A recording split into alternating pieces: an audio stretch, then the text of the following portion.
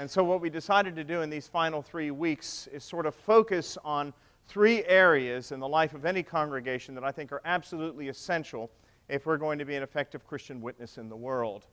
Brian, last week in my absence, I was preaching, of course, at Pumpkin Hill. For those of you who know what that is, it's one of the chapels of ease out on the branch of the East Cooper River.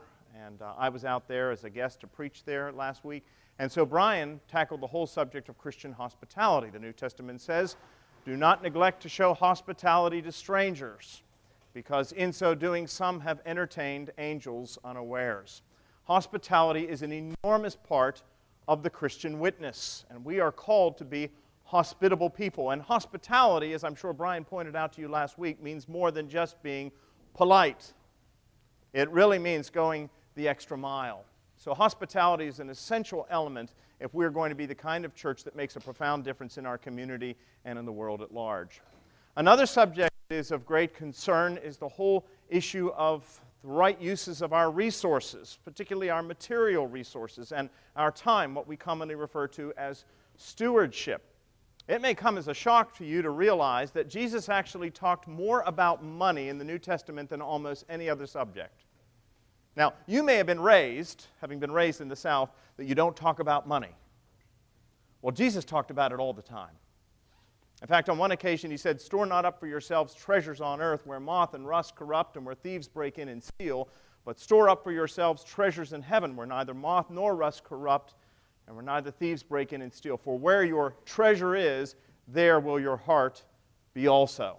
Jesus made it very clear that it's not a case where our treasure follows our heart. It's that our hearts follow our treasure. And so Andrew next week is going to talk about the whole theology of wealth and resources.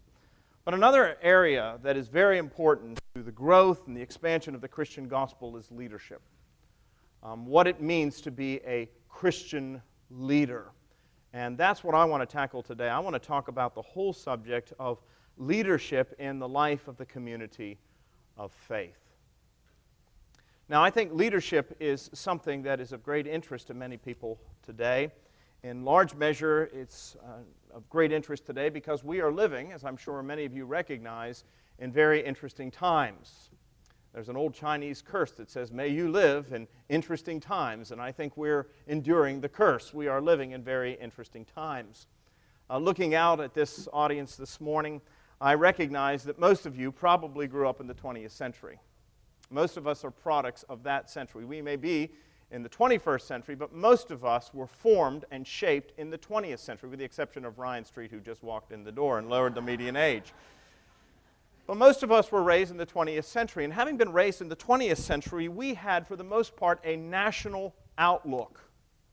We thought of ourselves as citizens of the United States of America, and that's how we operated. As a matter of fact, Americans, for the greater part of the 20th century, really operated under what was known as the Monroe Doctrine. The idea that we were concerned with our own sphere of influence, and we weren't necessarily concerned with what was going on in other parts of the world. This is one of the reasons why we were so reluctant to get involved in World War I. Britain and France and Russia and Germany had been involved in that war for several years before we ever got in. We only got in for about 1 year of World War I. I don't know if you're aware of that. If you've seen the movie, They Shall Not Grow Old, somebody asked the question, well, why didn't they do anything more about the Americans? Because we weren't in it for very long, to be perfectly honest with you. And the same is true with World War II. You'll notice that Europe had been dealing with Hitler since 1938 and before, but we didn't get involved in that war until 1941. And if you've seen the movie The Darkest Hour, you'll recall that Franklin Roosevelt was reluctant to get us dragged into that particular conflict. So we were really national in our outlook. But that is no longer the way it is. We are no longer simply concerned, and we can no longer afford to be simply concerned with what goes on here in our own little corner of the world, because we recognize that what takes place in other parts of the world inevitably affects us. And that's just the way it is. It's interesting, when a few years ago, when I was in Ireland with my family and with a group that I was leading there from St. Helena's, they were taking the vote on Brexit. This was about, 3 years ago they took the vote on Brexit. And I was talking to a young girl. We were in Ireland at a hotel, and I was talking to the young girl at the front desk, and she was absolutely convinced that they would never vote for Brexit. Absolutely convinced. She was probably in her 20s, absolutely convinced they would never vote for Brexit. And I went to bed thinking that she was probably a much better authority on the subject than I was. I woke up the next morning, I came down, and she handed me the newspaper, and she said, "I don't believe it, but they did it." And it was very interesting to see how the fault line was in terms of voting. An older generation of people voted overwhelmingly for Brexit. A younger generation voted against it. Because the older generation saw themselves as British, as citizens of the United Kingdom, whereas a younger generation of people didn't necessarily see themselves as citizens of the United Kingdom, but rather as citizens of the world. They had a more global perspective. And that is the world in which you and I are living. We no longer talk just about national politics. We talk about international politics and even geopolitics. And we recognize it's a different world from the one we grew up in. Now, we may not like that. We may be uncomfortable with it. But that is not reality as we would like it. That's reality as it is. And all you have to do is take a good hard look at the world to recognize that we are in crisis. Our world looks, let's be honest, like a powder keg that is ready to go off. Just a quick glance at the news reveals all kinds of forces and threats that are being brought against Western culture and a Western worldview. You certainly have the rise of radical Islam. Do you know what the #1 name for male children is in the United Kingdom, in Great Britain? Mohammed. Not James, or John, or William, or Archie. The #1 name for children being born in the United Kingdom today is Mohammed. And there's tremendous pressure on the British government, particularly in places like Bradford and Manchester, industrialized area, to incorporate Sharia law into British common law. A previous Archbishop of Canterbury actually advocated for that. Now, anybody that knows anything about Sharia law and anybody that knows anything about British common law realizes that there is a conflict between the two, particularly when it comes to the rights of women and children. So this is a threat, and it's a threat that you and I cannot be oblivious to. We have the issue of nuclearization in North Korea. I would wager to say that until the 1950s, the vast majority of Americans wouldn't have been able to locate Korea on a map or a globe until the Korean conflict. And now we're dealing with this tiny little country and this dictator who has the ability to launch nuclear missiles to the American mainland. And we're having to contend with that. We're having to deal with that. And he's not easy to negotiate with.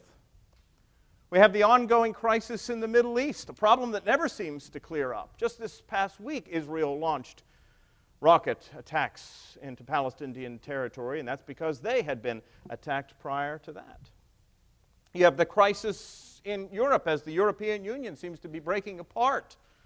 And calls are coming for Theresa May, the Prime Minister of Britain, her resignation. We've got the potential of a huge trade war with China. It's been said that if China sneezes, the world catches the cold. They're the largest economy in the world today. And we've got this potential huge trade war. You saw stocks tumble this past week because of what the president had twittered regarding sanctions against China. And then even if you are concerned with what's going on at home, well, things aren't pretty here at home either, are they? I grew up in the 1970s and the 1980s, as Andrew did. Andrew said that he grew up in the 80s. Don't let him fool you.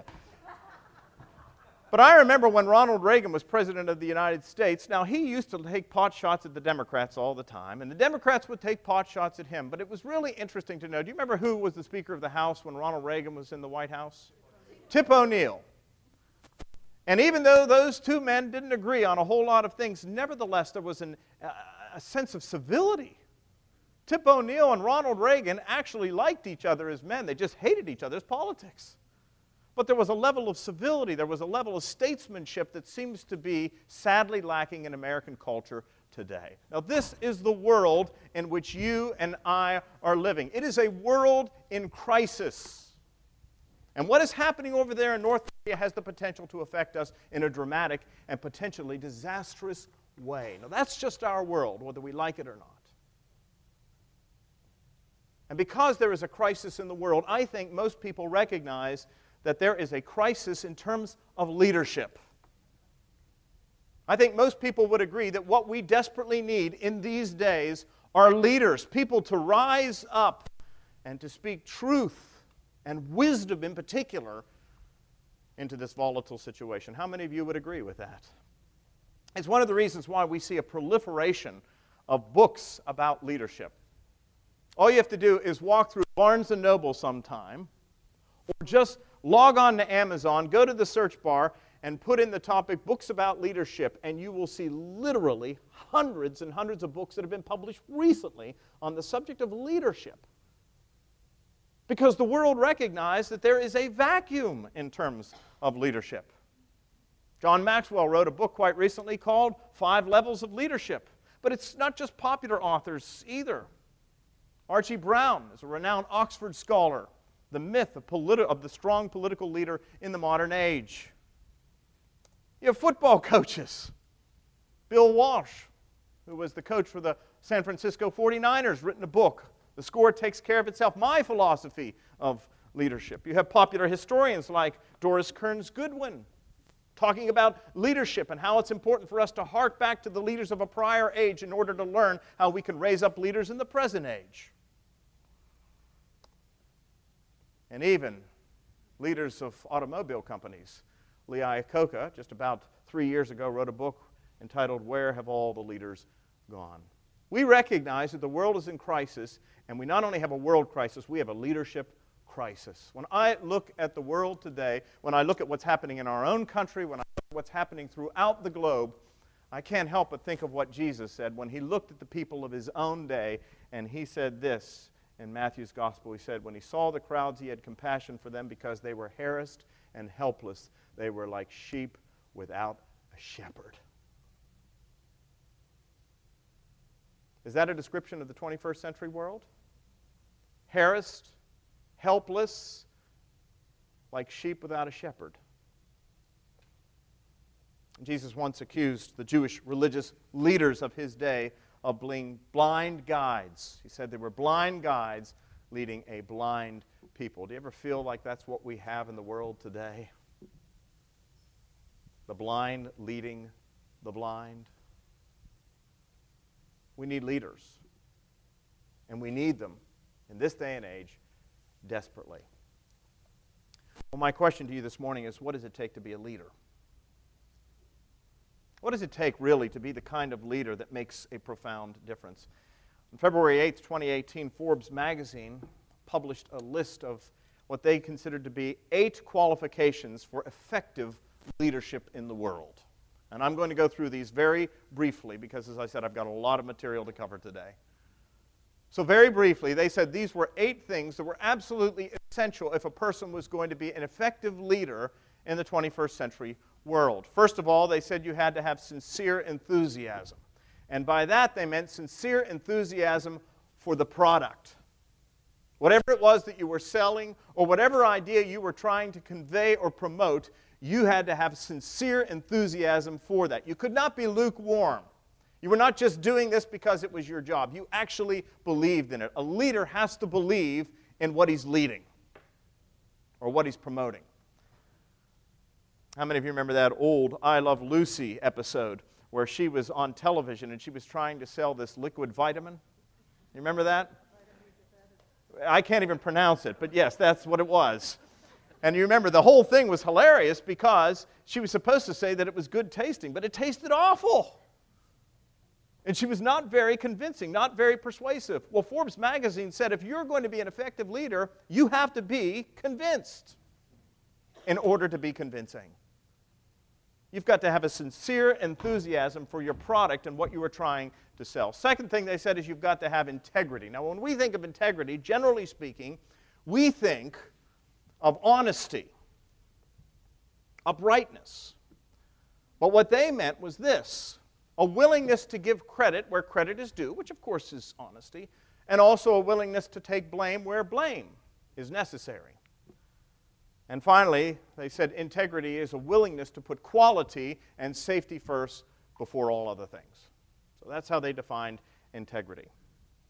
Third qualification for an effective leader, they said, was great communication skills. A leader has to have the ability to instruct and at times discipline, not punish, but discipline, and inspire. Fourth, they said loyalty. A leader demands loyalty, expects loyalty, but a leader also has to give loyalty. They said that means that a leader has to provide their employees with the means necessary in order to do the work. You can't ascribe to somebody or assign somebody a task to do, but not give them the resources to accomplish that. What does it do? It leads to frustration.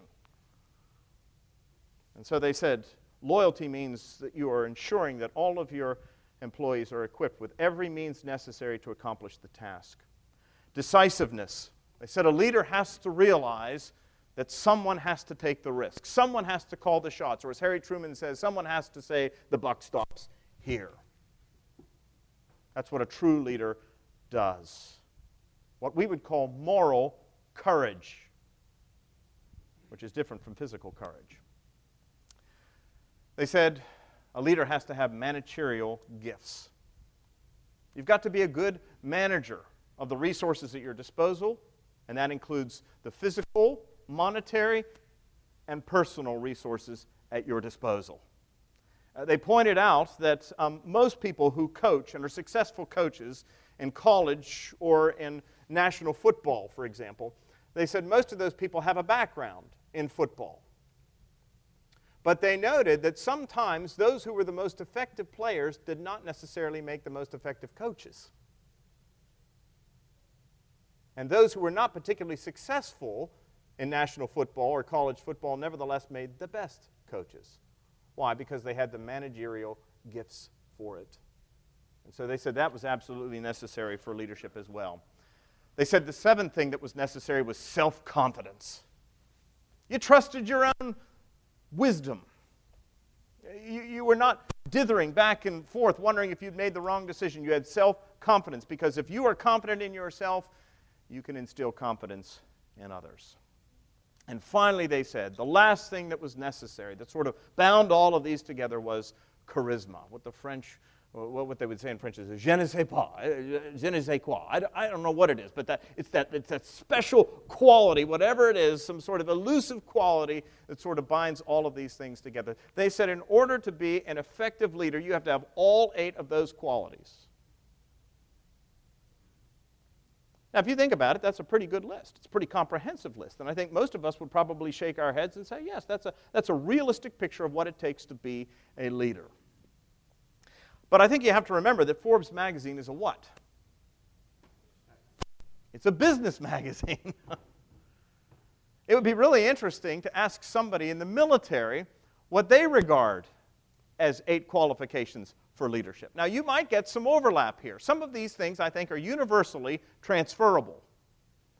But you may find that somebody in the military realm would give a slightly different list of qualifications for leadership. And what's more, they might move these around a bit. So we recognize that in business there are certain qualifications for leadership, and in the military there are certain qualifications for leadership, and they are not always the same. There are some things, as I said, that overlap, but there are other areas where they are different. Well, I want to suggest to you that when it comes to the church, that is the case. If we're going to be leaders as Christians, leaders in the body of Christ, the qualifications are going to be a little bit different than what we see for the qualifications of leadership in the military or in the business world.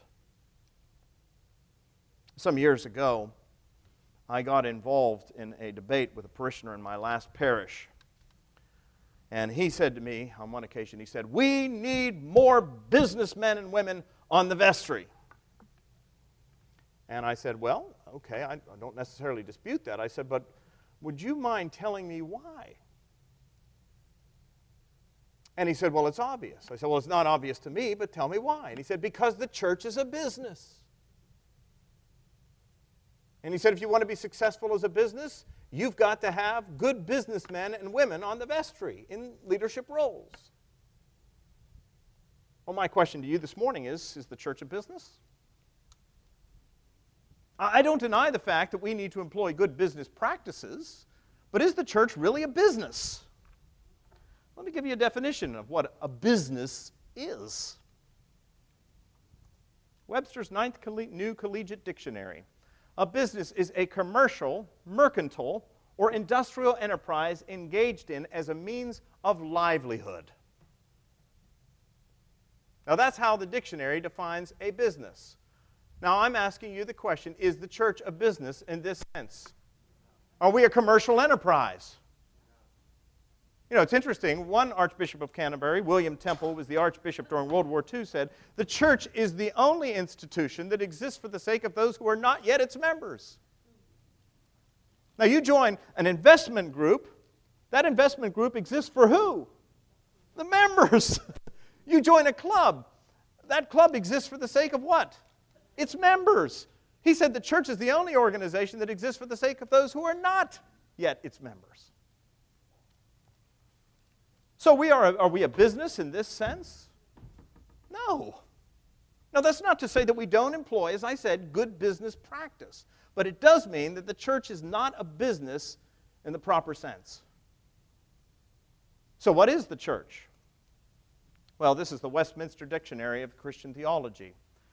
The word itself is derived immediately from the Greek kyriake, belonging to the Lord, and the word ekklesia, meaning assembly. In its primary sense, therefore, the church is the worshiping assembly or congregation called forth by God. That's what the church is. The church is not bricks, mortar, stone. It's not some sort of money-making endeavor. The church is, as Paul says, the body of Christ. That's what the church is. And that means when it comes to leadership in the church, in the body of Christ, the called out ones, the assembly of God's people, we've got to have a different standard of leadership. Leaders in the church are going to look somewhat different than leaders in the military, and leaders in business, and leaders in many other realms. So what are the marks of a true Christian leader? Well, before I even begin, let me lay some groundwork here and tell you that the first thing that is necessary in order to be a Christian leader is you've got to be a Christian. Now, that may sound self-evident, but it is not necessarily. That is to say, you really have to be committed. I think this is right. Forbes magazine got this right. You've got to believe in your product. You've really got to believe the Christian gospel. You cannot trifle with the Christian gospel. You cannot be lukewarm about the Christian gospel. Jesus Christ is not just a Lord, He is the Lord of your life. And I lay that foundation because there are going to be a number of things up here that you're going to notice are not on the list. For example, you're going to notice on my list of the qualifications for a Christian leader, there's no mention of Bible study. Now, anybody that knows me knows that I believe that that is of the utmost importance. But that is of the utmost importance for anybody who is a Christian. Not just for a leader. You can't be a Christian if you're not serious about the Word of God. Because it's through God's Word primarily that He speaks to us. And if you want to hear God speak, people sometimes say to me, I just don't hear God speak to me. Well, then open His Word. He does. So with that laid down as a foundation for where we go from here, let me suggest to you some qualifications for Christian leadership. For those who are already believers but seek to be leaders within the Christian community. What are those qualifications? I have to go through these quickly. I'm running out of time. The first one is vision. If you're going to be a Christian leader, you have to be visionary. The book of Proverbs said that without a vision, the people perish.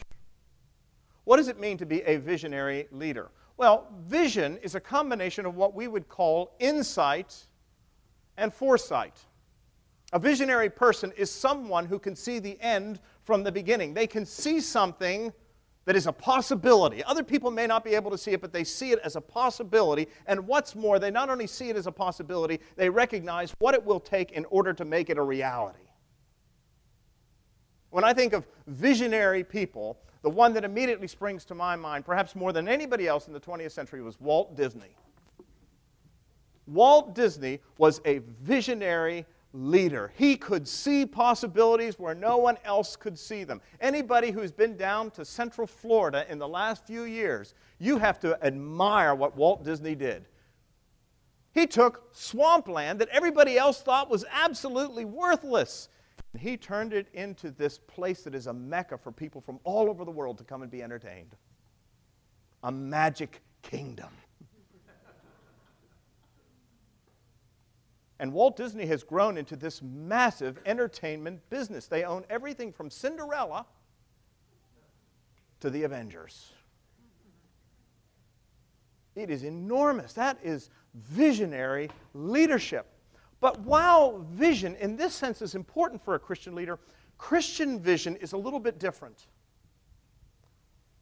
A Christian leader has vision, but their vision is compounded by the fact that they look at the world and recognize that the world is not what it should be.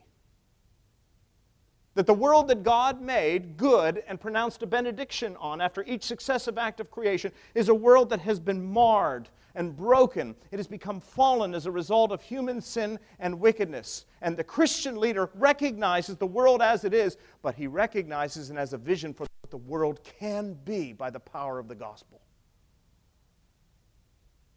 That's what a Christian leader is. A Christian leader has a deep dissatisfaction with the status quo and a clear grasp of what the world should and can be. And you see this through the great leaders of the Bible. Jesus was a perfect example of this. When Jesus came into the world, he was deeply grieved by what he saw.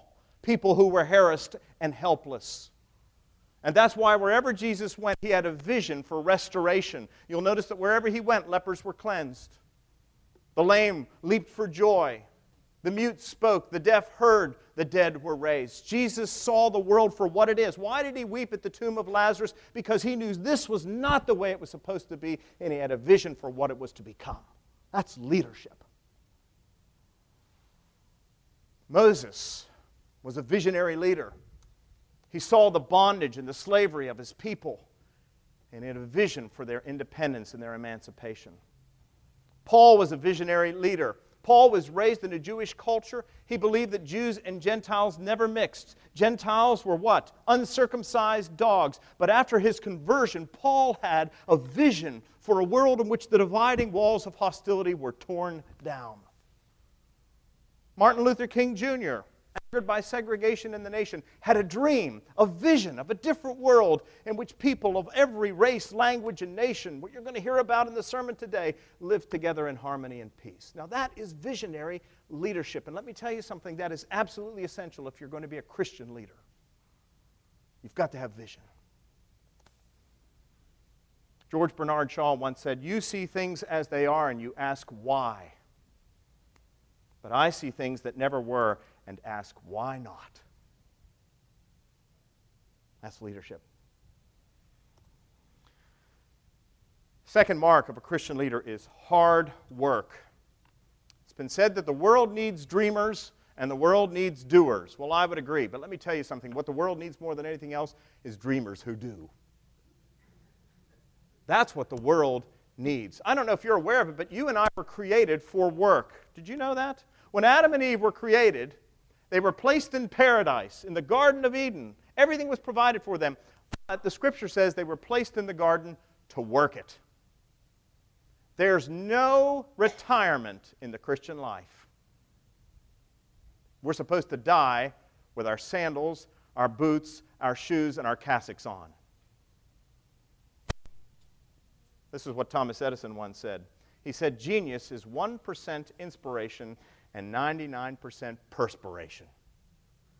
The Christian leader is willing to roll up his sleeves and get in and do the work. This is one of the reasons why I always tell the clergy, They say, well, this, if clergy come to me and ever say, well, that's not in my job, let me tell you something. The clergy are the last of the general practitioners. And that should be true of every Christian leader. We roll up our sleeves and we get into it. Isn't that the message of the incarnation? Isn't that what God did? He didn't remain up there in heaven, aloof, transcendent, removed. He did what? He came down into the muck of human life and existence. He rolled up his sleeves and he engaged in the work. Vision, hard work, marks of a true Christian leader. Perseverance. It is not how you start. It is how you finish that matters in the Christian life. History is replete with examples of people who started off very well in their lives but finished poorly. On the other hand, history is replete with examples of people who may have started off poorly, but because they finished well, are numbered among the greats. And that means that Christian leaders persevere. I think about Eric Liddell, the famous Scottish runner. They called him the Flying Scotsman at a race near Stoke-on-Trent in 1922. Qualifying for the Olympics, the gun went off, and another runner in an aggressive act stepped right in front of Eric Liddell and tripped him up. And he took a hard fall on the infield. And by the time he came to his senses and was back on his feet, the other runners were several meters down the track. A great groan went up from the entire crowd. Everybody thought that this wonderful athletic career was at an end. But Eric Liddell got back on that track and he took off. And they said it was like watching one of the Greek gods or the Roman gods with wings upon his feet. He just took off. And before long he had caught up with the pack.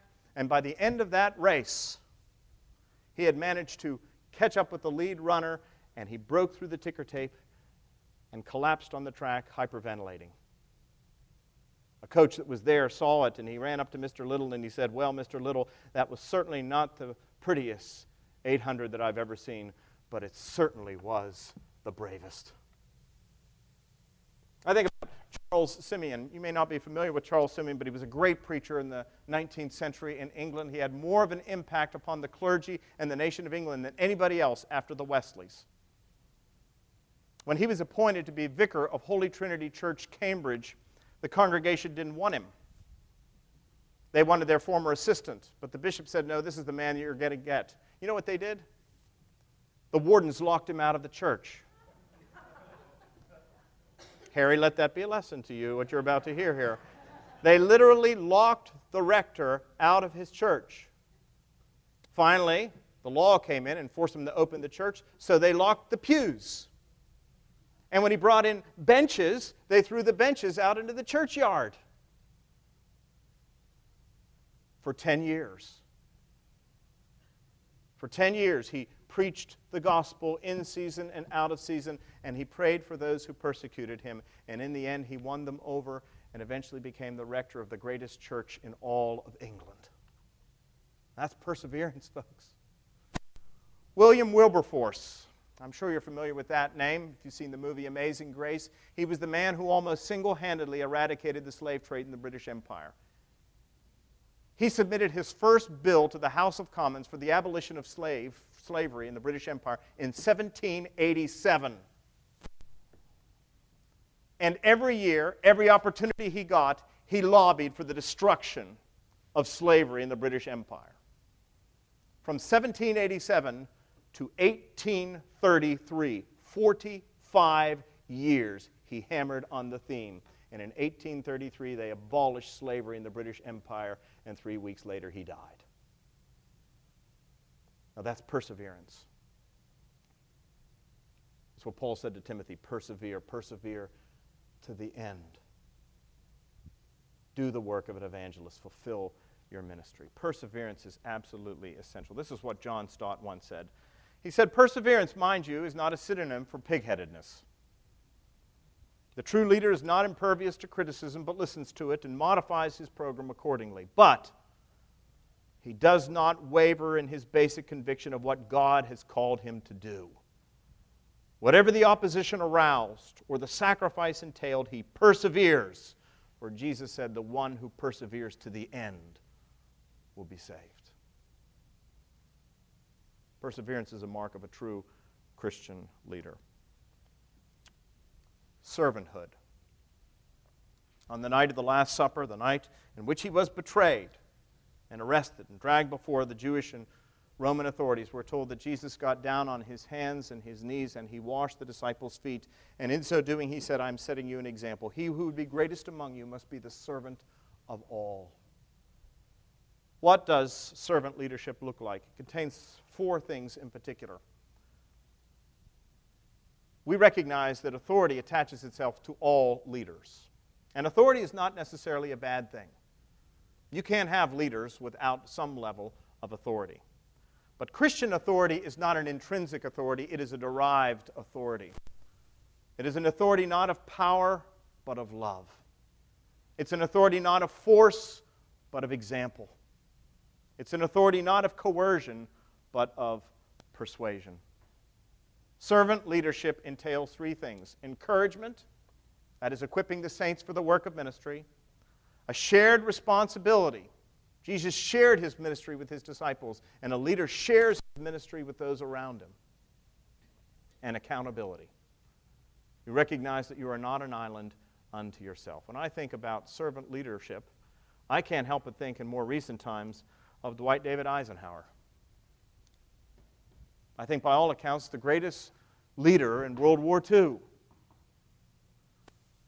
And I remember what Dwight Eisenhower once said about leadership.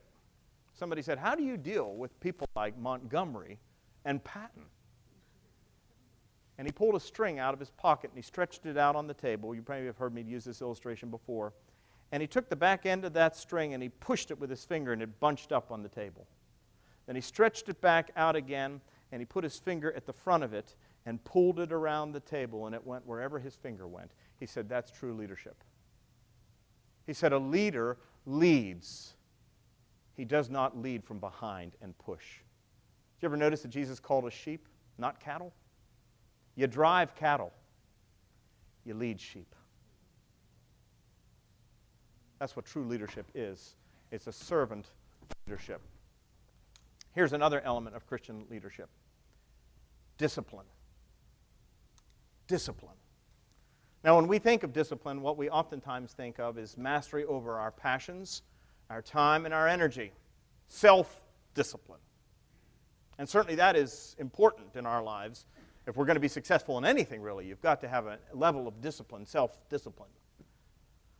But when I'm talking about discipline, what I'm really talking about is the discipline not to act or react before you first seek God's will and wisdom.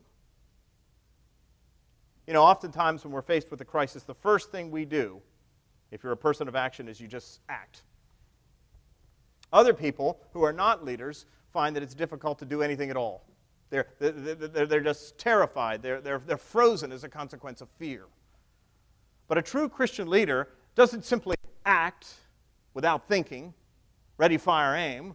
But on the other hand, neither are they petrified, so much so that they are incapable of acting. What they do is they pause for a moment and they seek the Lord's will. There's a great example of this in the Old Testament with King Hezekiah. The Assyrians had surrounded the nation, and King Hezekiah was presented with a demand for surrender. And everybody was looking to the king. The king's got to make a decision. What are we going to do? Your Majesty, tell us, how are you going to get us out of this situation? And we're told in 2 Kings that what Hezekiah did was he went up to the temple and he laid the demand for surrender before the Lord. That's true leadership, you see. It's a desire to be in step with God the Holy Spirit, not running ahead of Him, not lagging behind Him, but in perfect step with the Holy Spirit. Another element of Christian self-discipline is this. It is a refusal to allow the urgent to replace the important. You know the problem for Martha and the story of Martha and Mary. You know, Mary was sitting at the Lord's feet. Martha was making the meal, and she became so frustrated because her sister wasn't helping her that she interrupted Jesus. And you remember what Jesus said to her? He said, Martha, Martha, you are concerned with many things, but Mary has chosen the better way, and it will not be taken from her. It's interesting, Jesus didn't say, Martha, you've chosen a bad way, and Mary's chosen a good way. What he said is, Mary has chosen the better way. That is to say, spiritual concerns are more important than physical concerns. Do not worry about those who can what?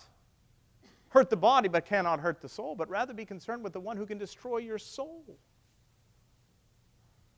You know, so often in life, it's the tyranny of the urgent that distracts us from the things that in an eternal sense really matter. This is why I've said, I have been with many people when they're dying, and I've heard many people utter their last words, but I can tell you, never once in all the years that I've been a priest, 25 years, have I ever heard anybody say, gosh, my regret is that I wish I'd gone to the office one more time. I've heard people say, I wish I'd spent more time with my children. I wish I'd been reconciled to my sister. I wish I had done better by my wife. And I've heard many people say, I wish I had done better in terms of my relationship with the Lord. Christian leader does not allow the urgent to replace the important. You know, somebody once said to me, well, you know, Jesus was always available. You know, that's not true. During the course of his ministry, we're told that on more than one occasion, Jesus dismissed the crowds. He sent them away. He went up on the mountainside to pray. Because as important as the people were, what was more important still was his relationship with God. Let me tell you something. In the Christian life, you're going to become weary. It is difficult, folks. Jesus never said, come unto me and everything's going to be wonderful. He said, take up your cross and follow me. So, the true Christian leader is one who waits upon the Lord. Isaiah says, he gives power to the faint, and to them that have no might he increases strength. Even the youths shall faint and be weary, and the young men shall utterly fall. But they that wait upon the Lord shall renew their strength. They shall mount up with wings as eagles. They shall run and not be weary. They shall walk and not faint. That's the Christian leader.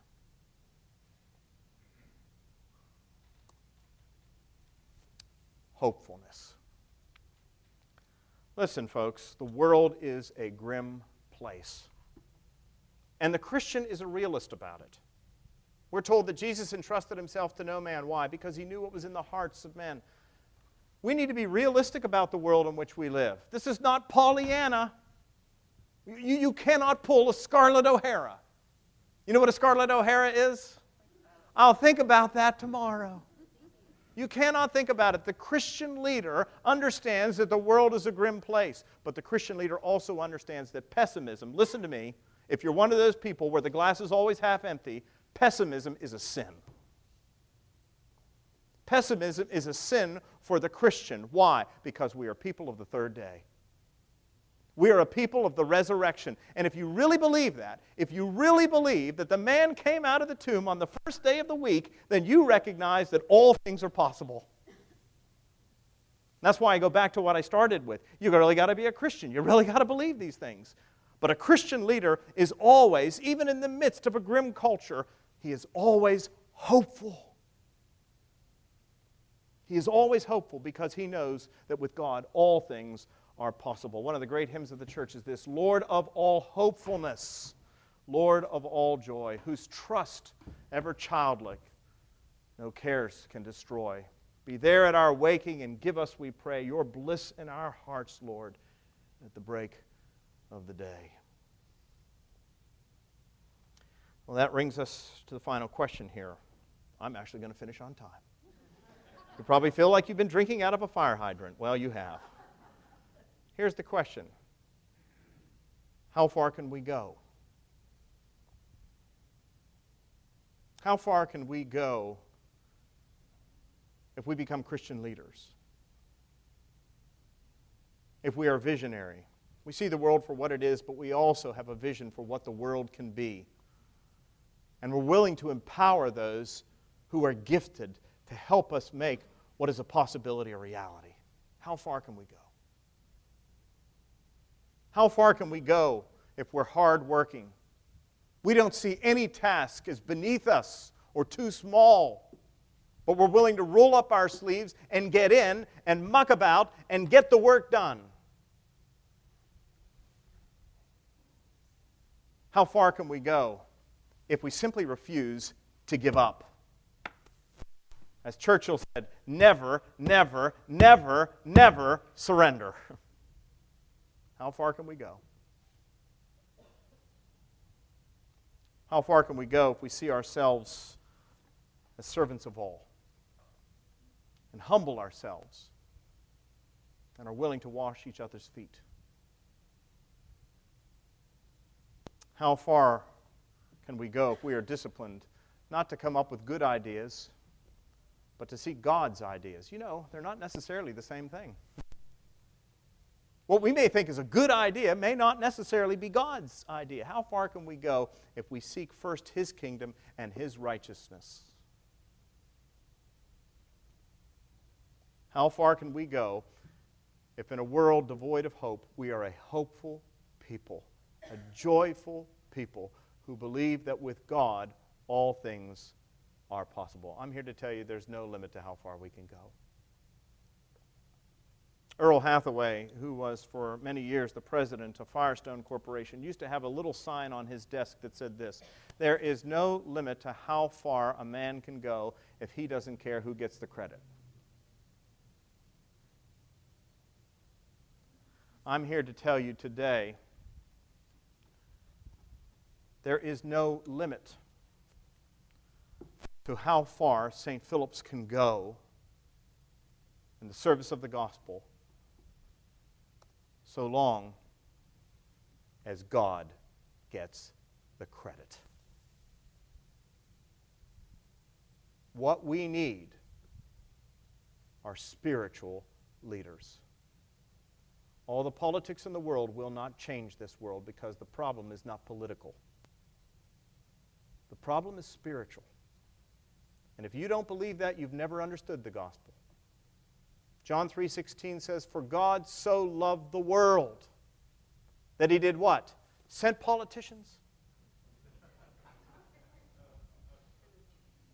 God so loved the world that He gave His only begotten Son."